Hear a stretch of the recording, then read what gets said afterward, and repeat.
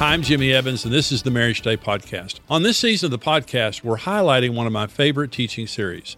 Marriage on the Rock was first printed in 1994 and has helped millions of couples since. In Marriage on the Rock, we cover what it takes to have a successful biblical marriage. In today's episode, I'm talking about the most important issue in marriage. Enjoy this teaching. This is something that we need to know if we don't know anything else about the subject of marriage. And this is John chapter 4. Let me give you a little background on the story we're about to read from the Bible here. This is a Samaritan woman who's been married 5 times. And Jews hated Samaritans. They were half-breed Jews. They had a syncretic type of a faith, which was, part Judaism and part something else. And the Jews hated them for that. And so they wouldn't have anything to do with them. And you have to remember that women were chattel, not cattle, chattel. In society, they were owned. Men controlled society. So a woman was lower than a man, and a Samaritan was hated by the Jews. So Jesus, a Jewish man, is about to walk up and talk to a Samaritan woman, which was highly unusual, especially because she was an outcast in her community. She had been married 5 times, and now she was living she was cohabiting. She was shacking up with a guy. And so a lot of times we read this story in different contexts, but I want you to read it in the context of marriage. Jesus knows this woman is desperately hurting in the area of her relationships and her marriages, and he's walking up to give her the answer. The answer. And it's not difficult. It's not complicated. And that's what I love about God. I'm thankful that the answer is not difficult or complicated. We can find the answers that we're looking for in life from God, and they're simple in Him. And they're profound because they deal with all of our issues of life, but they're simple. They're free. They're something that all of us can have, no matter where we've been. Aren't you thankful that our God loves people who are broken? And that He seeks them out? Jesus sought this woman out. So here's the story, verse 5, John chapter 4. He came to a city of Samaria, which is called Sychar, near the plot of ground that Jacob gave to his son Joseph. Jacob's well was there. Jesus, therefore, being wearied from his journey, sat thus by the well. It was about the 6th hour, that's noon. A woman of Samaria came to draw water. Jesus said to her, "Give me a drink." For his disciples had gone away into the city to buy food. The woman of Samaria said to him, "How is it that you, being a Jew, ask a drink from me, a Samaritan woman? For Jews have no dealings with Samaritans." Jesus answered and said to her, "If you knew the gift of God and who it is who says to you, 'Give me a drink,' you would have asked him, and he would have given you living water." The woman said to him, "Sir, you have nothing to draw with, and the well is deep. Where then do you get that living water? Are you greater than our father Jacob, who gave us the well and drank from it himself, as well as his sons and his livestock?" Jesus answered and said to her, "Whoever drinks of this water will thirst again. But whoever drinks of the water that I shall give him will never thirst.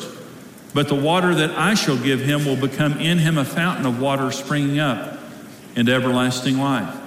The woman said to him, "Sir, give me this water that I may not thirst, nor come here to draw." Jesus said to her, "Go call your husband and come here." The woman answered and said to him, "I have no husband." Jesus said to her, "You have well said, 'I have no husband,' for you have had 5 husbands, and the one you have now is not your husband. In that you spoke truly." The woman said to him, "Sir, I perceive that you're a prophet.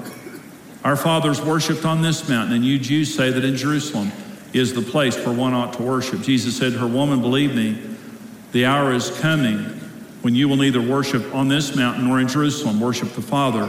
You worship what you do not know. We know what we worship, for salvation is of the Jews. But the hour is coming, and now is, when the true worshipers will worship the Father in spirit and in truth. For the Father is seeking such to worship him. God is spirit, and those who worship him must worship in spirit and in truth." So this lady is an outcast. No one will have anything to do with her. It's very unusual for women to go to the well by themselves. They went in groups for safety reasons, but no one would go with her. And so she was a broken person. She was a loser in that society. So she's at the well by herself, and Jesus shows up, and she said, What are you having anything to do with me? Why are you having anything to do with me? I'm a Samaritan woman." And Jesus said, "Give me a drink." And so he's talking about this well, and he says to her, "If you knew the gift of God and who you're talking to, you would ask me for a drink, and I would give you that drink, and you would never be thirsty again." This Samaritan woman, the story shows the compassion of Jesus to people who fail. I've already talked about that. God is compassionate because he knows that there's a devil against us who wants us to be defeated. He's also compassionate because he knows we don't know what we're doing in the area of marriage. When Jesus hung on the cross, he forgave the people who put him there, but he said, why? Jesus said, Father, forgive them. They don't know what they're doing. And most of us have never been taught about the issue of marriage, our failures. This woman is an example. God knew that she wasn't trying to fail. No one in marriage is trying to fail. Anyone who's been divorced, anyone who's struggling in marriage, no one is standing at the altar getting married saying, I sure hope I fail. Everyone getting married, they want to succeed, but most of us just don't have the skills. We don't have the knowledge of how to succeed in marriage. And so Jesus comes to this woman. He feels compassion for her because it's his nature to be compassionate, because he knows she doesn't know. When Karen and I were failing in our marriage, I was 19 when I got married. No one had ever taught me about marriage. We were failing in our marriage, and God was so compassionate with us. And I'm saying that to say, if you're struggling, if you're failing, if you're fearful, if you're broken in this area, or you've come out of a broken family, God feels compassion, not anger. He's not angry at you. He doesn't want to reject you any more than he wanted to reject her. He wants to give you the answer, though, for how to succeed. He doesn't want to leave you in that condition. Billy Graham says God loves us just the way we are, but he loves us too much to leave us like that. And that's exactly right. God loves you just the way you are, but he wants to fix you. He wants to help you. He never packs up and leaves. He never packs up and leaves. Acceptance. People are undependable. And they may love you today, but they don't tomorrow. Or they may be happy right now and they give you a dirty look 10 minutes from now that hurts your feelings. But God is absolutely stable, and his love fills our heart like no one else. His perfect love casts out our fear. It's what the Bible says. What's the fear? It's the fear of rejection. It's our number one fear. Every person's number one need is love, and number one fear is rejection. But his perfect love casts out fear because he's absolutely reliable as lover of our soul. And he's the only one who is. Identity is another need that I have. Who am I? I want to be unique. I want to be special. Well, he made me in my mother's womb. In Psalm 139, it says that he knit us all together in our mother's womb. Psalm 139, one time, here's what it says. His thoughts towards you when you're in your mother's womb were too vast to be counted. It's like the sand of the seashore. In other words, in our mother's womb, when God was creating us, he detailed for the rest of our life everything that we would do, all the people we would know, and his plan for our lives. And regardless of what we've done to mess it up, we can always get back on track through the blood of Jesus Christ. You're not a blob. You're not an accident. You're a precious, unique soul. And one of the promises I love in the Bible is Revelation 2:17, where it says when we get to heaven one day, that God's going to give us, as we come into heaven one day, God's going to hand us a white stone with our real name on it that only we have. My name is Jimmy Dale Evans. I'm named after a female country western singer, Dale Evans. I was going to be Debbie Dale Evans. I told you that. My mother wanted a girl. I was the third boy. She wanted a girl. That was in the days you didn't know what you were going to get before you got it. My parents didn't name me for 2 weeks. I was born in Wellington, Texas. And after 2 weeks, the hospital called my mother and said, if you don't name this baby today, his name is Baby Boy Evans. And under duress, I got my name. And I'm so thankful that is not my real name. God has a stone in heaven reserved for me. And one day when I walk into heaven's gates, he's going to walk up and hand me that stone, and I'm going to look at it and say, that's me. One of the horrible things about hell is they'll never know who they were. Because there have been times in your life when you did not know Jesus or you weren't walking with Jesus. There have been times that you transferred the expectations of your life to people and you set them up for failure because they couldn't be Jesus to you. Your parents, an ex-spouse, a close friend, a business partner, a pastor, a church, a government leader, a government program, whatever it might have been.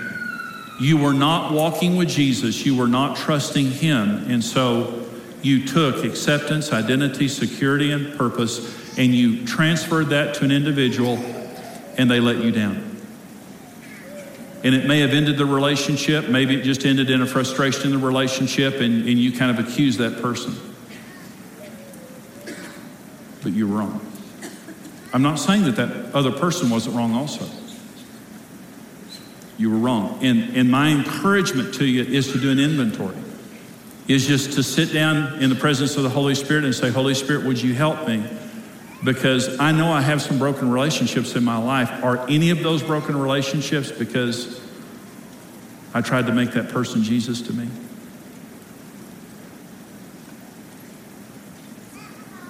And gently and graciously, God will help you to deal with that. And the purpose isn't condemnation to drag you into your past. The purpose is just simply to say, maybe they weren't as bad as I thought they were. And maybe I was a part of the problem. I've done it. I did it to Karen. I was very disappointed in Karen when we got married because I was trying to make her into Jesus for me. She's a great Karen. She's a lousy Jesus. I'm a good Jimmy. I'm a lousy Jesus. There's only one good Jesus, and his name is Jesus.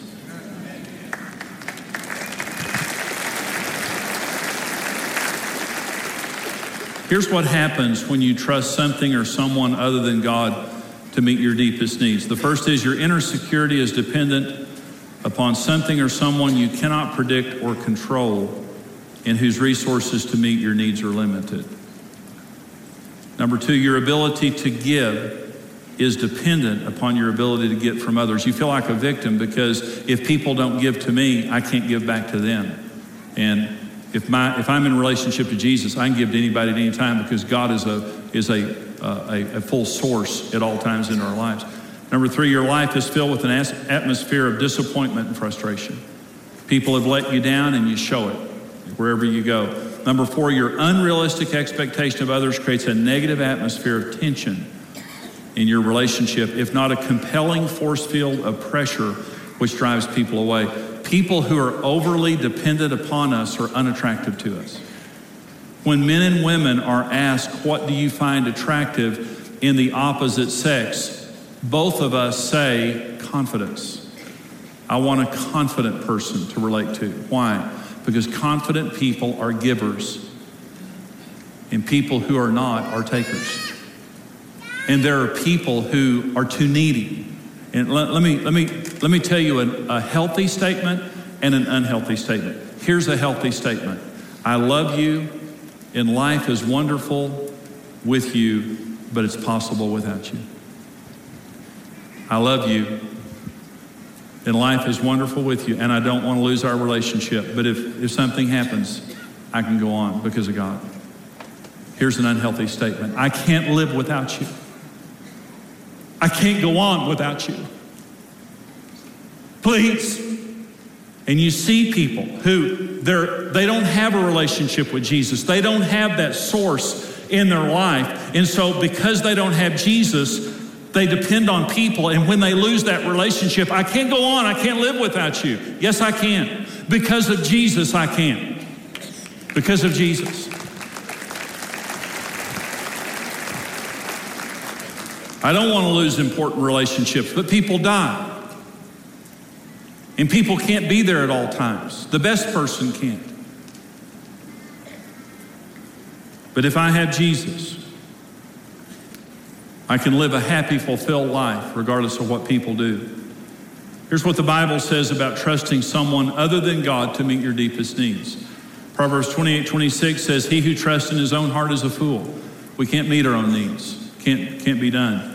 Jeremiah 17:5, cursed is the man who trusts in mankind and makes flesh his strength. And this doesn't say we shouldn't trust people. It's saying when you trust in people more than you trust in God, you're going to live a painful life. Proverbs 11:28, he who trusts in his riches will fall. You know, when you try to put money in God's place and make that your security, it just simply doesn't work. When we trust Jesus in a personal daily relationship, there's two important things that happen. The first is he heals our hurts. When we come to Jesus and we trust in him, all of us have hurts from our past. Every person does. The Samaritan woman was devastated with the pain of her past. When I married Karen, she had the lowest self-esteem of any person I've ever met, without a doubt. And Karen was saved before me, and I got saved a week before we got married.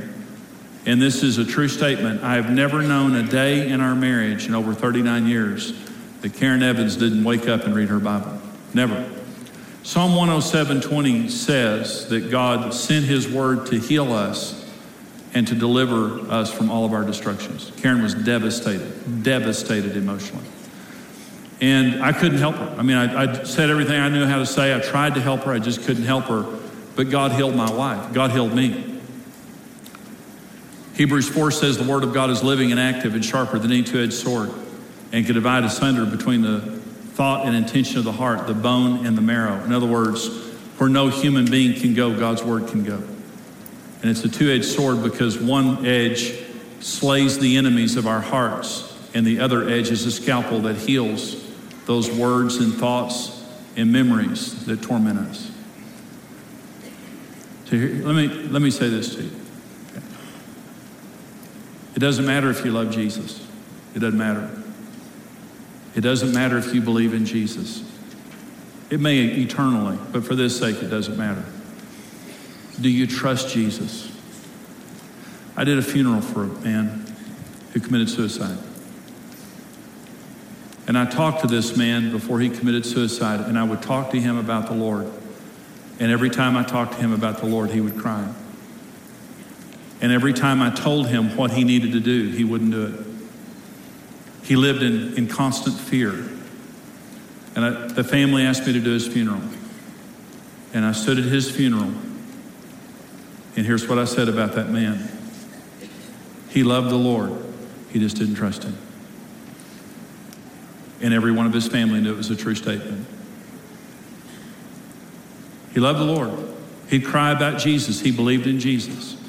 But he doesn't trust him. Here's my question to you. I want you to listen to what I'm saying. When you have a problem, where do you go first? A friend? The web? A credit card? A store? Internally, worry, fear. Where do you go first? Doesn't matter if you love Jesus. It doesn't matter if you believe in Jesus. Do you trust him? Do you trust him with your finances? Do you trust him with your children? Do you trust him with your relationships? Do you trust him with your life? Do you trust him for miracles? Do you trust him to come through and change things? When Karen and I wake up every morning, and we did this wrong, and we almost divorced. So we're not better than anybody. We're not special. But what we learned is the most important issue in our marriage is a personal relationship with Jesus Christ. It's the most important thing. So when I wake up in the morning and when Karen wakes up in the morning, we both have different places in the house where we go and we have our quiet time, which means we read our Bible, I journal, I read my Bible, and I pray. And it's not a religious experience. I don't pray just to pray. I don't read my Bible just to read my Bible. I need God.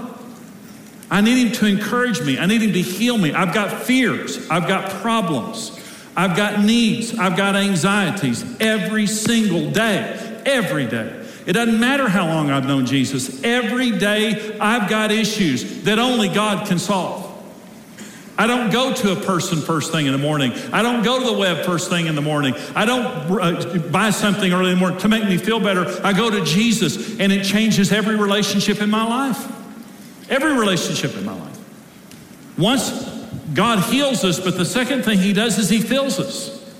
He fills us. Jesus said, lady, if you would ask me for a drink, I'd give you water and you'd never thirst again. I wonder what kind of a wife she would be full of the Holy Spirit rather than needy.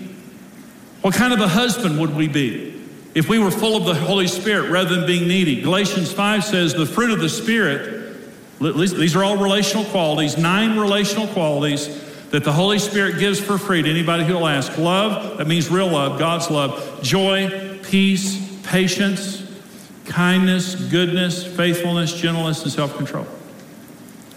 The 9 virtues of the Holy Spirit that when we wake up in the morning and we say, God, I need you. I'm going to be relating to people all day long, and there's several I want to kill. I want to strangle them today. Could I have permission? It happened in the Bible. Could I do it? And God says, no. So I'm going to fill you with my Holy Spirit, and you won't want to kill them. You'll love them. Okay. When I wake up and I have been with God I'm a different husband than if I haven't. Sometimes Karen will say to me when I'm not having one of my better days, did you pray this morning? And most of the time I didn't, but I won't admit it because I don't want her to know she's right. Because she's right too much. We need Jesus. I know you believe in him and I know you love him. I know you do. You wouldn't be here if you didn't. But do you trust him? Is he the first place that you go? Do you have a daily, dependent relationship upon Jesus Christ? He didn't come to start a new religion. The world had too many religions when he came. They didn't need another one. He came to bridge the barrier so we could have a living relationship with God, regardless of where we've been or what we've done, through the blood of Jesus Christ. Here's how to experience a personal relationship with Jesus, and I'll close. Number one, remember that Jesus is a gift of grace from God. He said, lady, if you knew the gift of God, when we need him the most, we deserve him the least. And when we've done something wrong, the devil's always there to condemn us and tell us that we can't have God. Some of you have done terrible things. I've done terrible things. I've done horrible things in my life that I'm very ashamed of that I've done. And on my very best day, not one time I've ever gone to God have I deserved to go to God. Never. My righteousness is like filthy rags, back then or now. And Jesus came to a broken down lady who had been devastated through her own personal failures, through her own mistakes. And he said to her, if you knew the gift of God. He's a gift. Anybody can have him anytime. Not just when you did something good or not just right after church. When I was a kid and I didn't know Jesus, I used to go to church. And when I left church, I thought, I'm going to have 2 or 3 good hours here. I just went to church. I hope Jesus comes now. I hope he doesn't come on a Thursday. Because I'm dead on Thursdays. But after church on Sunday, I'm pretty good. But Jesus is a Thursday, Friday kind of God. Did you know that? If you knew the gift of God, you would ask. The second way to have a relationship with Jesus is to ask for what you need. We need God, and he's okay with that. Our grandkids are at our house right now. Julie, our daughter, and Corey and our granddaughters are at our house right now, and I'm Pappy. And they'll come up, my little granddaughters will say, Pappy, can you, will you? That's 2 main things they say. Pappy, can you? Pappy, will you? Do you know how much I love being a Pappy? I love being Pappy. And I love for my grandchildren to depend on me because it gives me the opportunity to be Pappy. Did you know God loves being your daddy? But he never gets to be if you don't need him.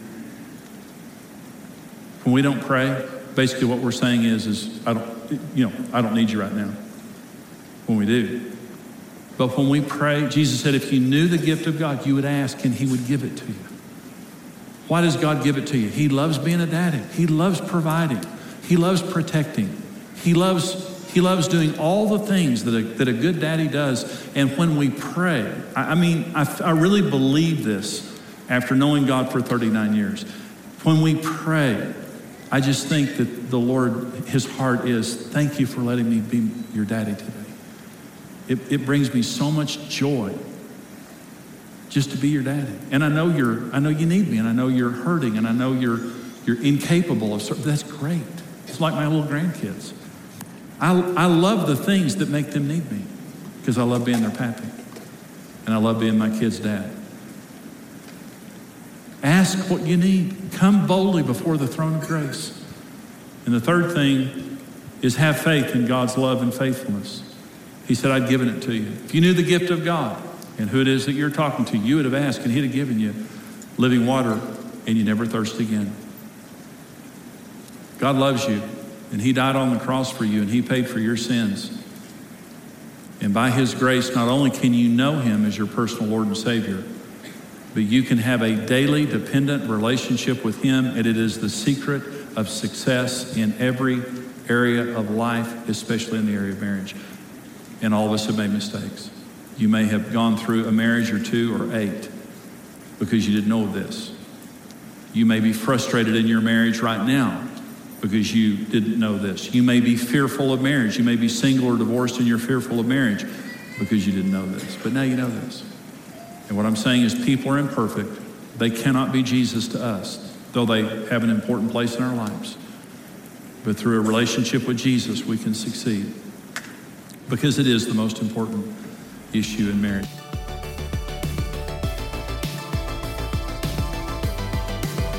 Hey, this is Brent Evans with XO Marriage, and I want to thank you for listening to the Marriage Today podcast. We believe your marriage has a 100% chance of success if you do it God's way. If you enjoyed today's teaching and want to keep learning, hey, subscribe to the Marriage Today podcast and take some time to leave us a review. Your reviews help us spread the word and can encourage someone else in need. For more great marriage content, check out xomarriage.com, where you can see all of our marriage building resources, articles, and live events.